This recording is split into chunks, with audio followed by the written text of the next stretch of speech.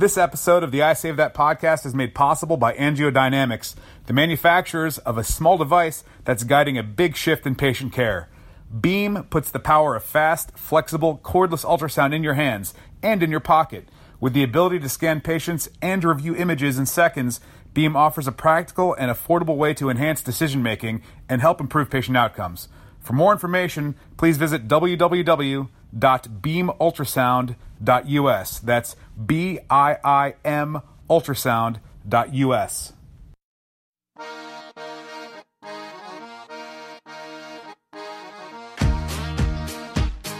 From the Association for Vascular Access, this is the I Save That podcast. Season 1, Episode 3 of the I Save That podcast. This is Ramsey Nasrallah. I'm joined by AVA's Director of Clinical Education, Judy Thompson. Hi, guys. And, hey, Eric Sager, JAVA Editor-in-Chief. Hello, sir. What's going on? Eric. I'm back from Wacova, which we'll talk about in a little bit.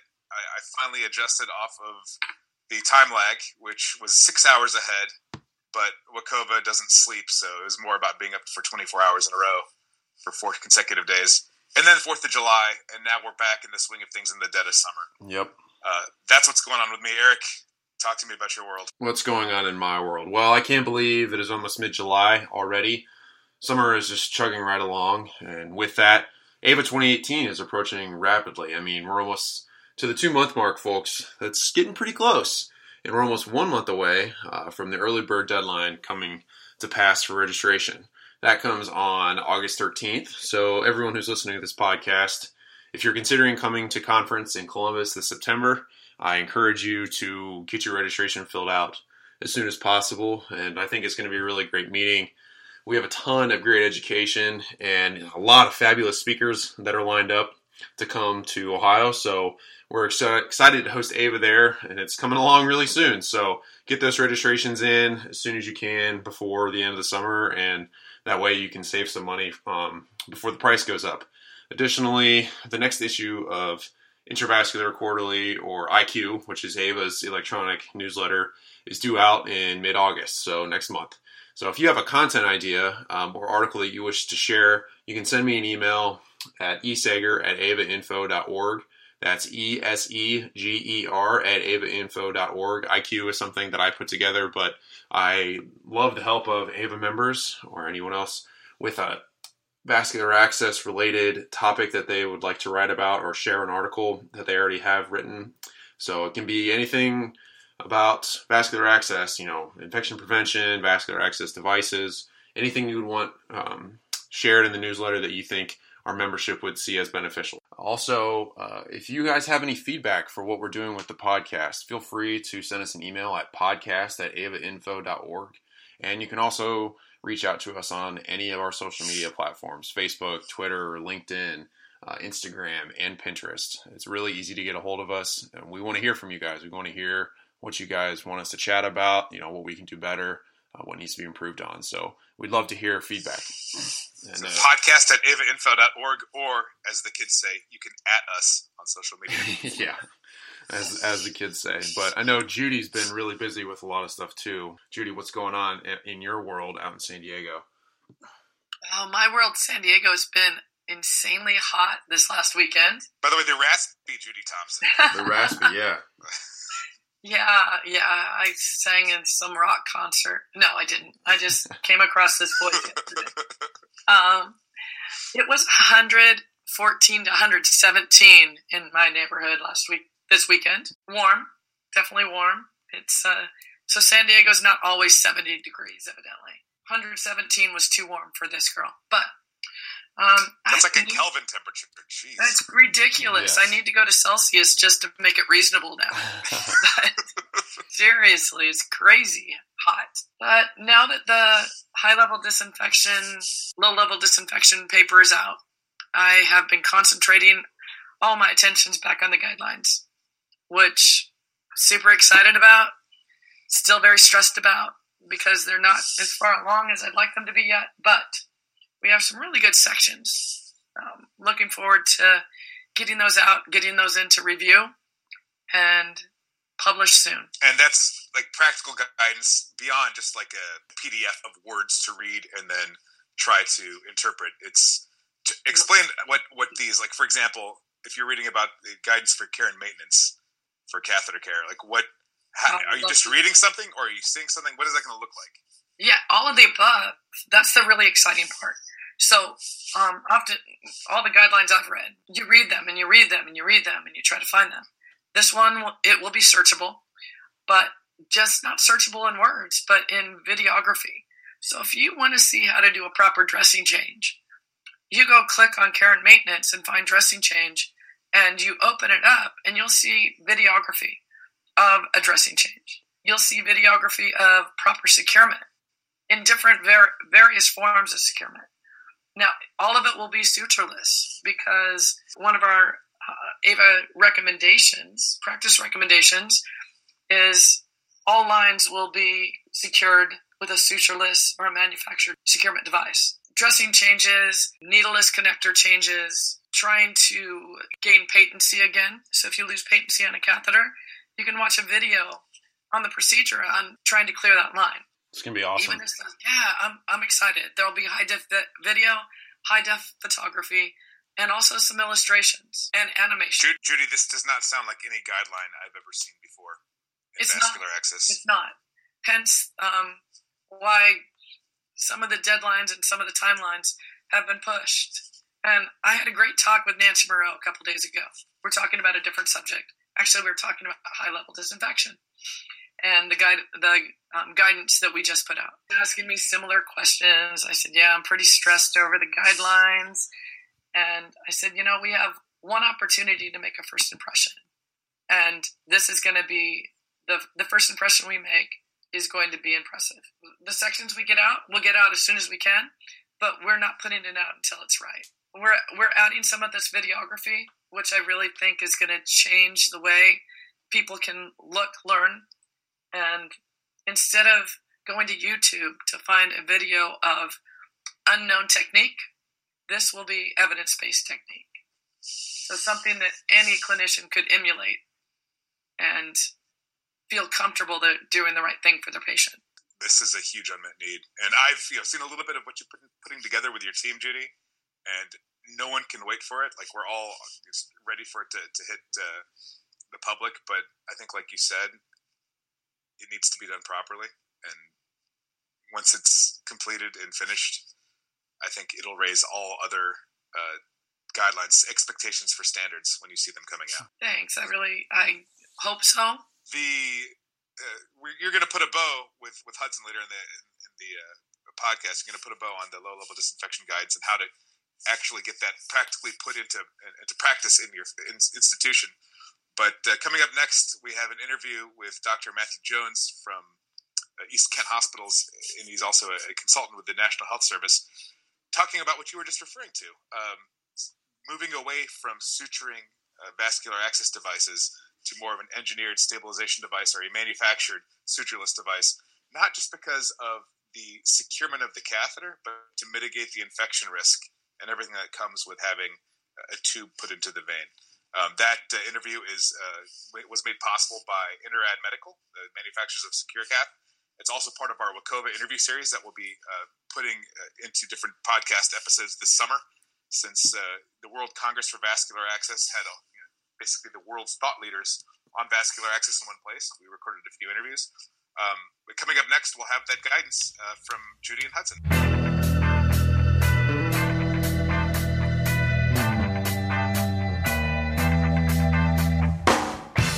Beam from AngioDynamics makes ultrasound more practical, more accessible, and easier to standardize than ever before thanks to a cordless pocket-sized design, and it comes at a fraction of the price of traditional ultrasound equipment.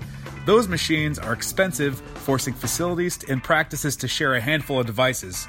The Beam probe is made to be both compact and durable, offering a powerful ultrasound scanner in a handheld format, and its size and convenience do not compromise accuracy or precision. And the Beam app, available for both Android and iOS, incorporates presettings, minimal keystrokes, and safe data storage to make the ultrasound scanner as easy to use as possible. Just install the app and start scanning. So instead of having to track down and move bulky, traditional ultrasound machines, Beam lets you start scanning and viewing images on a connected smart device in just seconds, right at the patient's bedside. Visit beamultrasound.us. That's BIIM ultrasound.us, or email customer service at angiodynamics.com if you'd like to try Beam Ultrasound at your facility.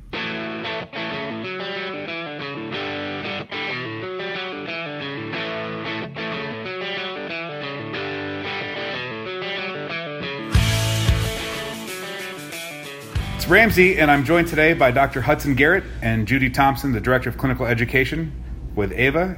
How are you guys doing? Good. How are you? I'm doing well. Judy, how's California? It's hot today, but it's great. Thank you so much. I love California. That's awesome. I think what she really means, Ramsey, is that it's about, 85 degrees and it's too cold. Judy is wearing a parka right now. I'm sure of it. I'm actually in workout clothes and a tank top. It's 102. Oof. Okay, that's warm. That's warm. I'm no parka. I was a parka-free day, except for I did have fuzzy pajamas on this morning. It was cold. Which means it was like 75, yeah. That's it. You provide a good opportunity here. You said it was hot. What else is hot is that recently AVA, with you two as the authors, published guidance around ultrasound probe disinfection in institutions. And the purpose of our chat today is to talk about how we can be practical and apply the guidance that you put together in the institution. It's one thing to put out a position paper with guidance. It's another thing to put it into practice. So let's do that. How should the new AVA position statement be shared inside of a healthcare institution? If you're a nurse or a doctor or someone working in a hospital listening to this podcast and they've seen the guidance, what do they do now? Hudson, I'll start with you. Sure, and thanks for setting up such a good question, because I think it's actually the most important question, Ramsey. We struggle in healthcare we have great practice and we have a good understanding of what great practice looks like, but to the point of the question, we don't really actually implement it. And so I think this is a unique example of where vascular access can take the lead and disseminate this not only within the vascular access community in their own institution, but also with their infection prevention and control colleagues, and specifically environmental services, biomedical engineering, and nursing. And so it's a great opportunity to bring all those stakeholders to the table together, talk about what the general disinfection practices are, and then make sure that it's incorporated in your policy and procedure, not just within vascular access, but across your institution where these ultrasound transducers might be utilized. Mm-hmm. Absolutely. Well said, by the way. But part of the problem we have is we look at guidance documents, and then we look at the difficulty in trying to implement sometimes. It's like, oh my gosh, how do I make that a reality? I'd like to go do it. So we're trying to make it simple. We're trying to make this a document that is actually operationalized at the bedside, that doesn't stop the flow of practice, that doesn't impact your work as it could. So I'm pretty excited about it. Yeah, guidance is good, and practical guidance is even better. You can put it into practice. So Hudson, is AVA recommending low-level disinfection for all ultrasound transducers that are used in vascular access procedures? Right. So really what we're looking at is a minimum expectation of low-level disinfection, and preferably intermediate-level disinfection, which is actually achieved with pretty much most of the hospital-grade EPA-registered disinfectants that are out there. So we know that if that ultrasound transducer is intact, the sterile probe cover is utilized, that we can safely do this practice and still be pragmatic about our application of the Spalding classification. So that's a minimal expectation, but preferably intermediate-level disinfection. And so for those clinicians, how should they be trained in the proper evidence-based practice of disinfecting an ultrasound transducer? I think that there's a couple spots we need to talk about. First, just real quickly, I doubt that many people listening were ever trained on how to clean their ultrasound transducer. Right. I know I wasn't. And this is a brand new, what? I need training on how to do this? Absolutely, you need to have training. What, in the meantime, what can vascular access clinicians do to further this important clinical topic? It kind of showed up on your radar out of the blue, Judy. We talked about it in episode 1. It's something you weren't even thinking about, and then all of a sudden, now AVA, Hudson, Judy Thompson, putting out guidance around ultrasound probe disinfection. What can the clinician do to advance this the same way that you advanced it and made it a topic of conversation? I think one of the first things we all need to do is look at the evidence. it's shocking to me that this information has been out there for so long, and it just really reared its head. This is not new information. Many guidance documents have recommended high-level disinfection. Now, again, we're recommending low-level disinfection for vascular access ultrasound probes when they're sheathed properly and there's no contamination. But the guidance out there from other organizations, many of them have said high-level disinfection, and it has not hit the radar of my colleagues, myself included, up until about 6 weeks ago. So data diving, looking at the evidence and really digesting it to see how it really affects us. Combing the literature, anything else you would suggest, Hudson? Well, I think there's a need, and this is where AVA can be a good partner in this, to collaborate with our industry colleagues on viable solutions, both at the device level, but also at the disinfection level. And I think that's also going to involve FDA and EPA as well, because it really goes back, the legal liability goes back to the manufacturer's instructions for use. And so I'm hoping that this podcast will be helpful in our manufacturing partners in understanding the risk associated with this, and then risk mitigating that with appropriate instructions for use using EPA-registered hospital-grade disinfectants. So I think there's a unique opportunity for AVA to sort of bridge that gap as well, because, you know, at the end of the day, clinical innovation doesn't just come from clinicians, it also comes from industry. And then it has to pass through our regulatory partners like FDA and EPA in order to be brought to the market. So there's a piece of this pie for everybody to understand, and only with all three will we be successful in creating long-term sustainable solutions. Absolutely, and that's one of the unique facets of how AVA works with its members. Our industry partners are our members, and they help bridge some of these gaps that that come out in practice, and they give us solutions. You talked about EPA-registered solutions. Are there any EPA-registered hospital-grade disinfectants appropriate for disinfection for these types of devices? There are. I mean, you know, if you look at EPA publishes several different lists of registered disinfectants that are hospital grade and appropriate for specific pathogens. In the guidance document itself, we actually call out certain claims from a microbiology standpoint that you should be looking for in order to be safe. And we know that this is very similar to the glucometer issue that we talked about in the last issue, that there's going to be primarily exposure to blood. And so with blood, we know that the biggest risk is bloodborne pathogens. And so we want to make sure that disinfectant is effective against HIV and hepatitis B virus as a minimum. And hepatitis C is preferred. But then looking at your multi-drug resistant organisms and your other viruses that might be problematic. And so all of that detail is found there.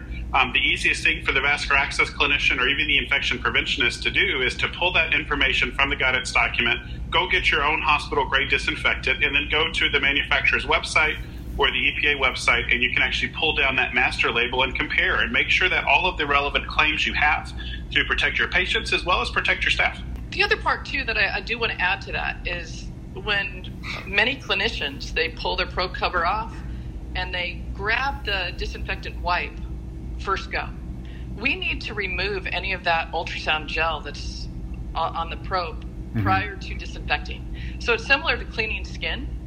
Prior to us disinfecting skin, we need to clean that probe prior to disinfecting the probe, so the chemicals can actually go do their work. Right. So that's an important point, Judy. We talked about the what earlier, and then the how you're putting into practice. So what elements do you include in your policy and procedure to ensure that all the critical aspects of the recommended disinfection practice are addressed?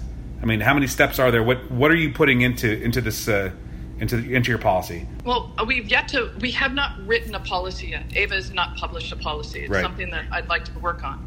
But we have 13 steps within the guidance document that discuss things that you should really go down. And there's a checklist as well about that is written that you can look at. But part of the policy development is within the hospital system itself.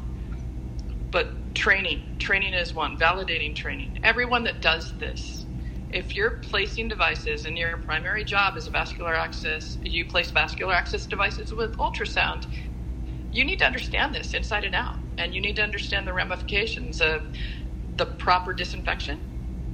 What happens if you breach that probe cover? So what happens then? Because that does happen. I've seen it out in the clinical world to where the needle goes through the probe cover. So then what?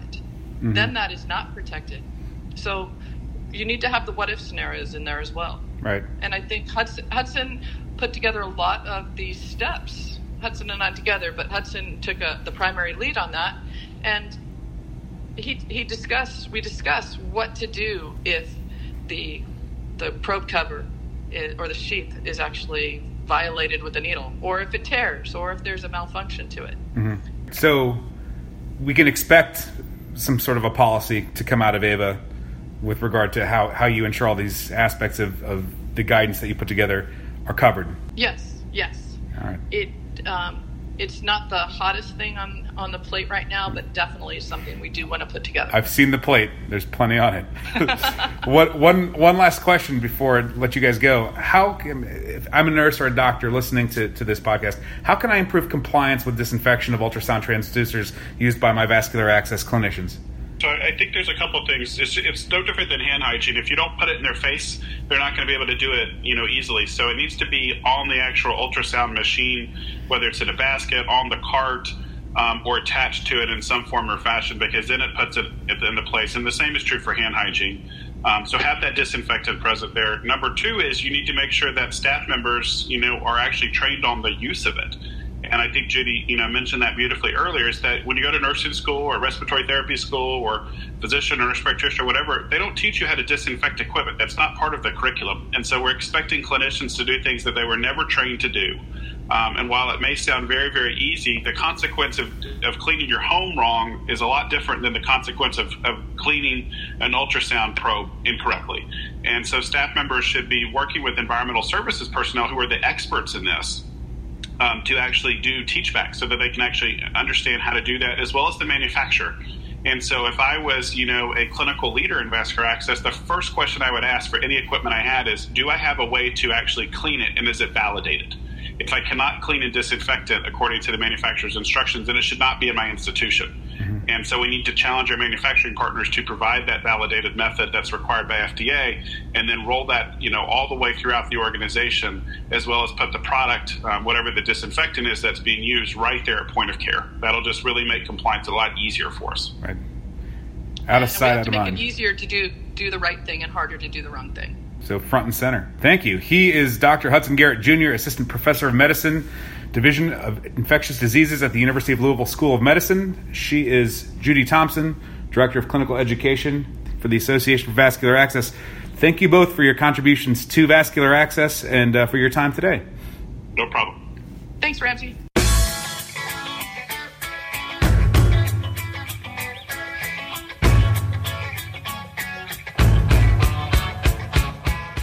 Here in Copenhagen at Wacova with Dr. Matt Jones. Hi. From Great Britain. Hi.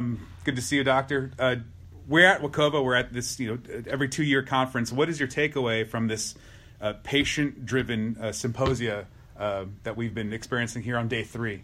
What are you going to bring back to your practice from Copenhagen? Every time I attend the Wacova conference, you pick up something new. There's always interesting things to learn. There's a lot this year about securement, fixation, dressings, longevity, making sure your lines last. And that's, for me, has been the big take-home message for me for this year is we should be able to make these lines last. However we do that, we need to study that more.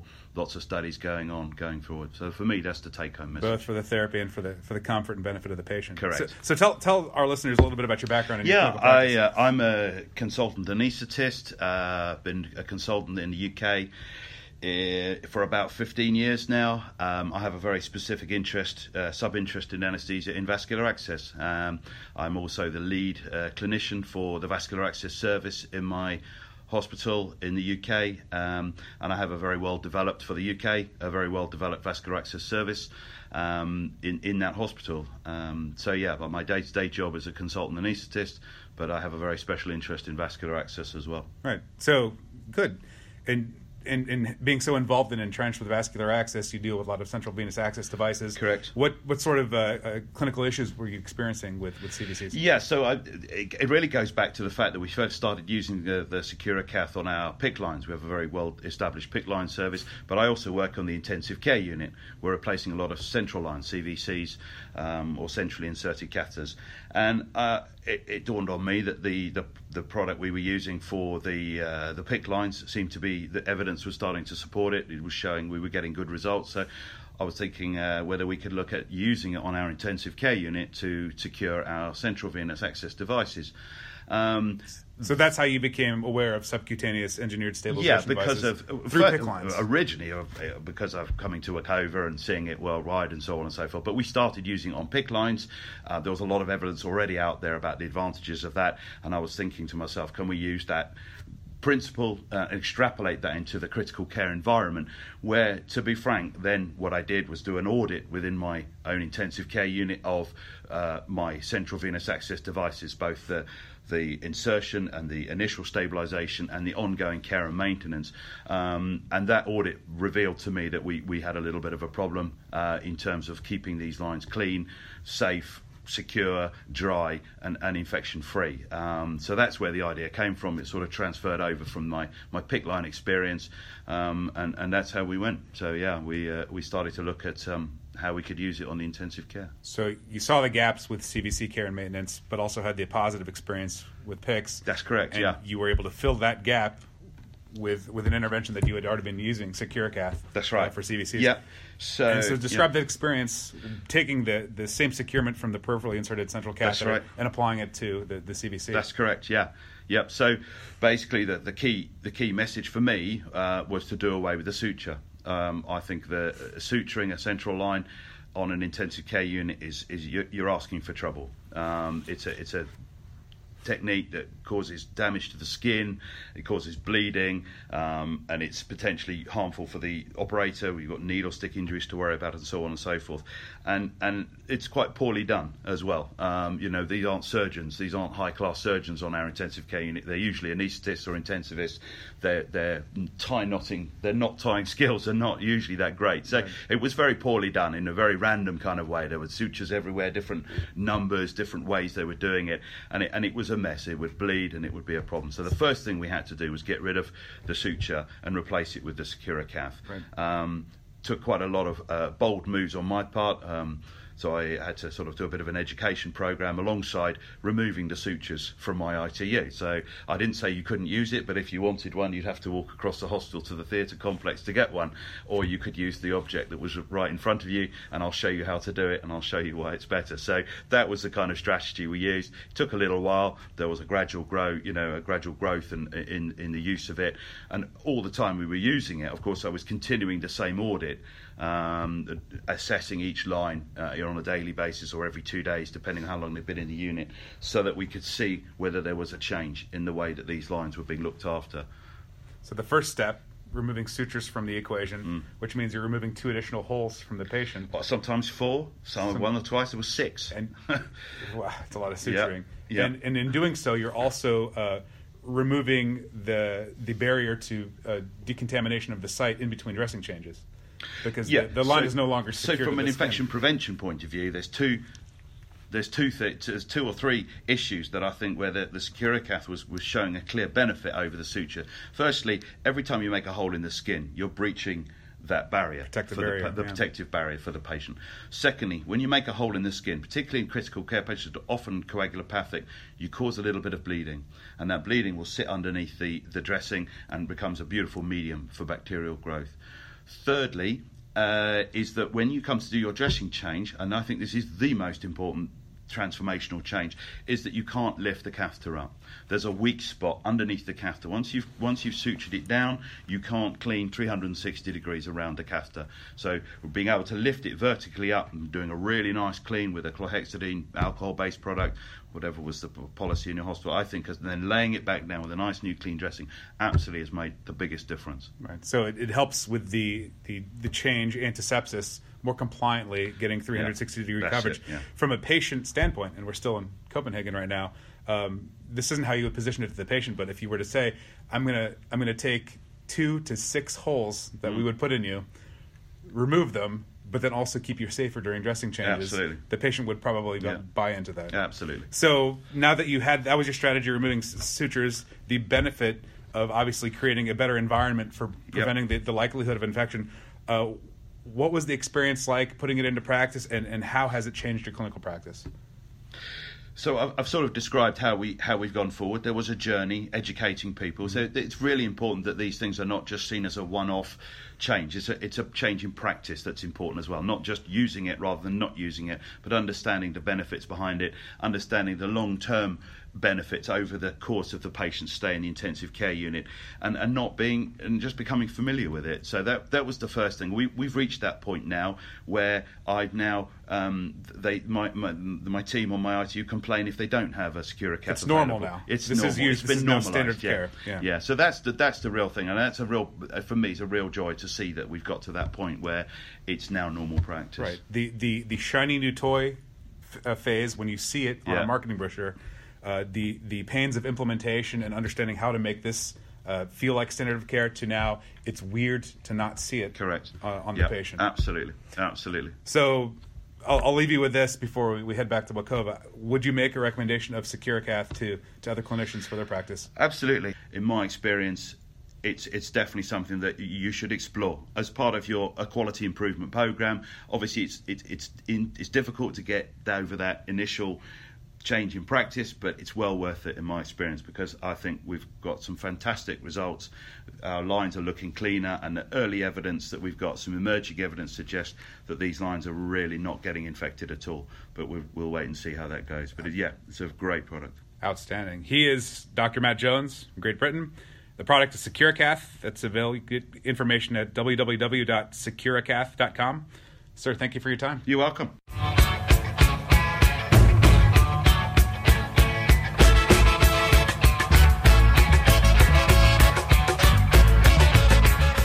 Remember that you can hear our full uncut interviews with guests of the I Save That podcast as an AVA member benefit.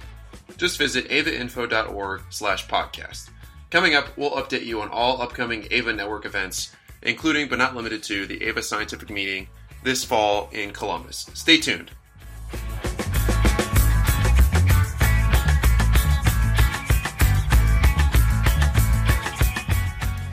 Here are the AVA Network events coming up near you. On July 12th in Olathe, Kansas, Mo Canvan is meeting at Casey Joe's Barbecue, and Marsha Wise is presenting on vascular access complications and tissue adhesives.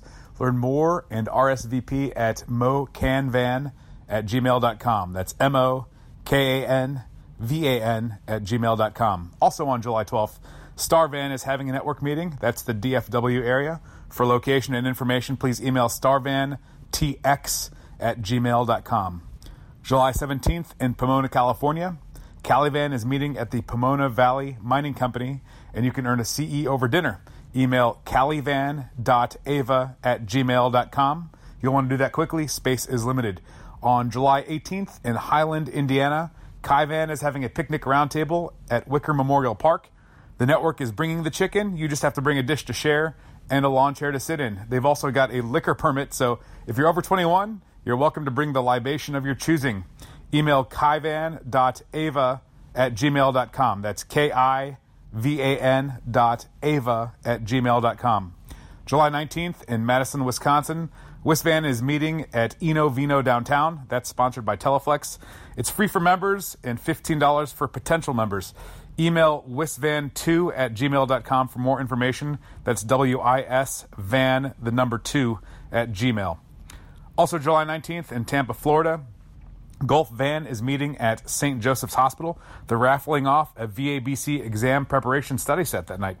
Email floridagulfvan@yahoo.com for more information. That's Florida Gulf Van. And finally, July 19th in Oak Brook, Illinois, IVAN is meeting at the clubhouse right in Oak Brook Center. The topic is vein preservation and reducing sticks with extended dwell peripheral IV catheters.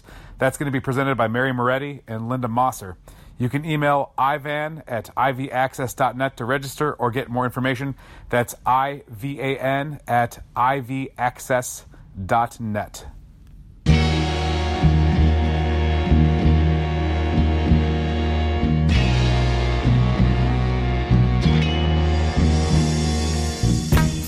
You can see the entire AVA network calendar on the AVA website at www.avainfo.org, which is also where you can join AVA or donate to the AVA Foundation. AVA is all over social media. You can follow the Association for Vascular Access on LinkedIn, Twitter, Facebook, Instagram, and Pinterest. Make sure you're subscribed to the I Save That podcast on iTunes, Spotify, and SoundCloud. In our next episode, we'll chat with Elizabeth Dow from New England INS about certification, credentialing agencies, outreach, the personal responsibility of individual clinicians to advance practice, and the responsibility of associations and certifying bodies to establish the specialist standard. Thanks again to AngioDynamics for sponsoring this episode. Thank you to Hudson Garrett, Dr. Matt Jones, and thanks as always to Dabney Coleman. The information discussed on the I Save That podcast is solely for informational purposes. You should personally seek the guidance of clinicians before making any decisions that affect your health or the health of your patients. Listeners of this podcast are advised to do their own due diligence when it comes to making vascular access decisions. Our goal is to inform and entertain the healthcare landscape while giving you a starting point for your discussions with your own clinicians and professional advisors. By listening to this podcast, you agree that the hosts, our guests, our sponsors, and the Association for Vascular Access are not responsible for the success or failure of your health, your career, or any decision you make related to any of the information that we have presented. The I Save That podcast contains segments of copyrighted music that was not specifically authorized to be used but is protected by federal law and the Fair Use Doctrine as cited in Section 107 of the U.S. Copyright Act. If you have any specific concerns about this video or our position on fair use defense, please contact us at podcast@avainfo.org. No part of this broadcast shall be reproduced, transmitted, or sold in whole or in part or in any form without prior written consent of the Association for Vascular Access.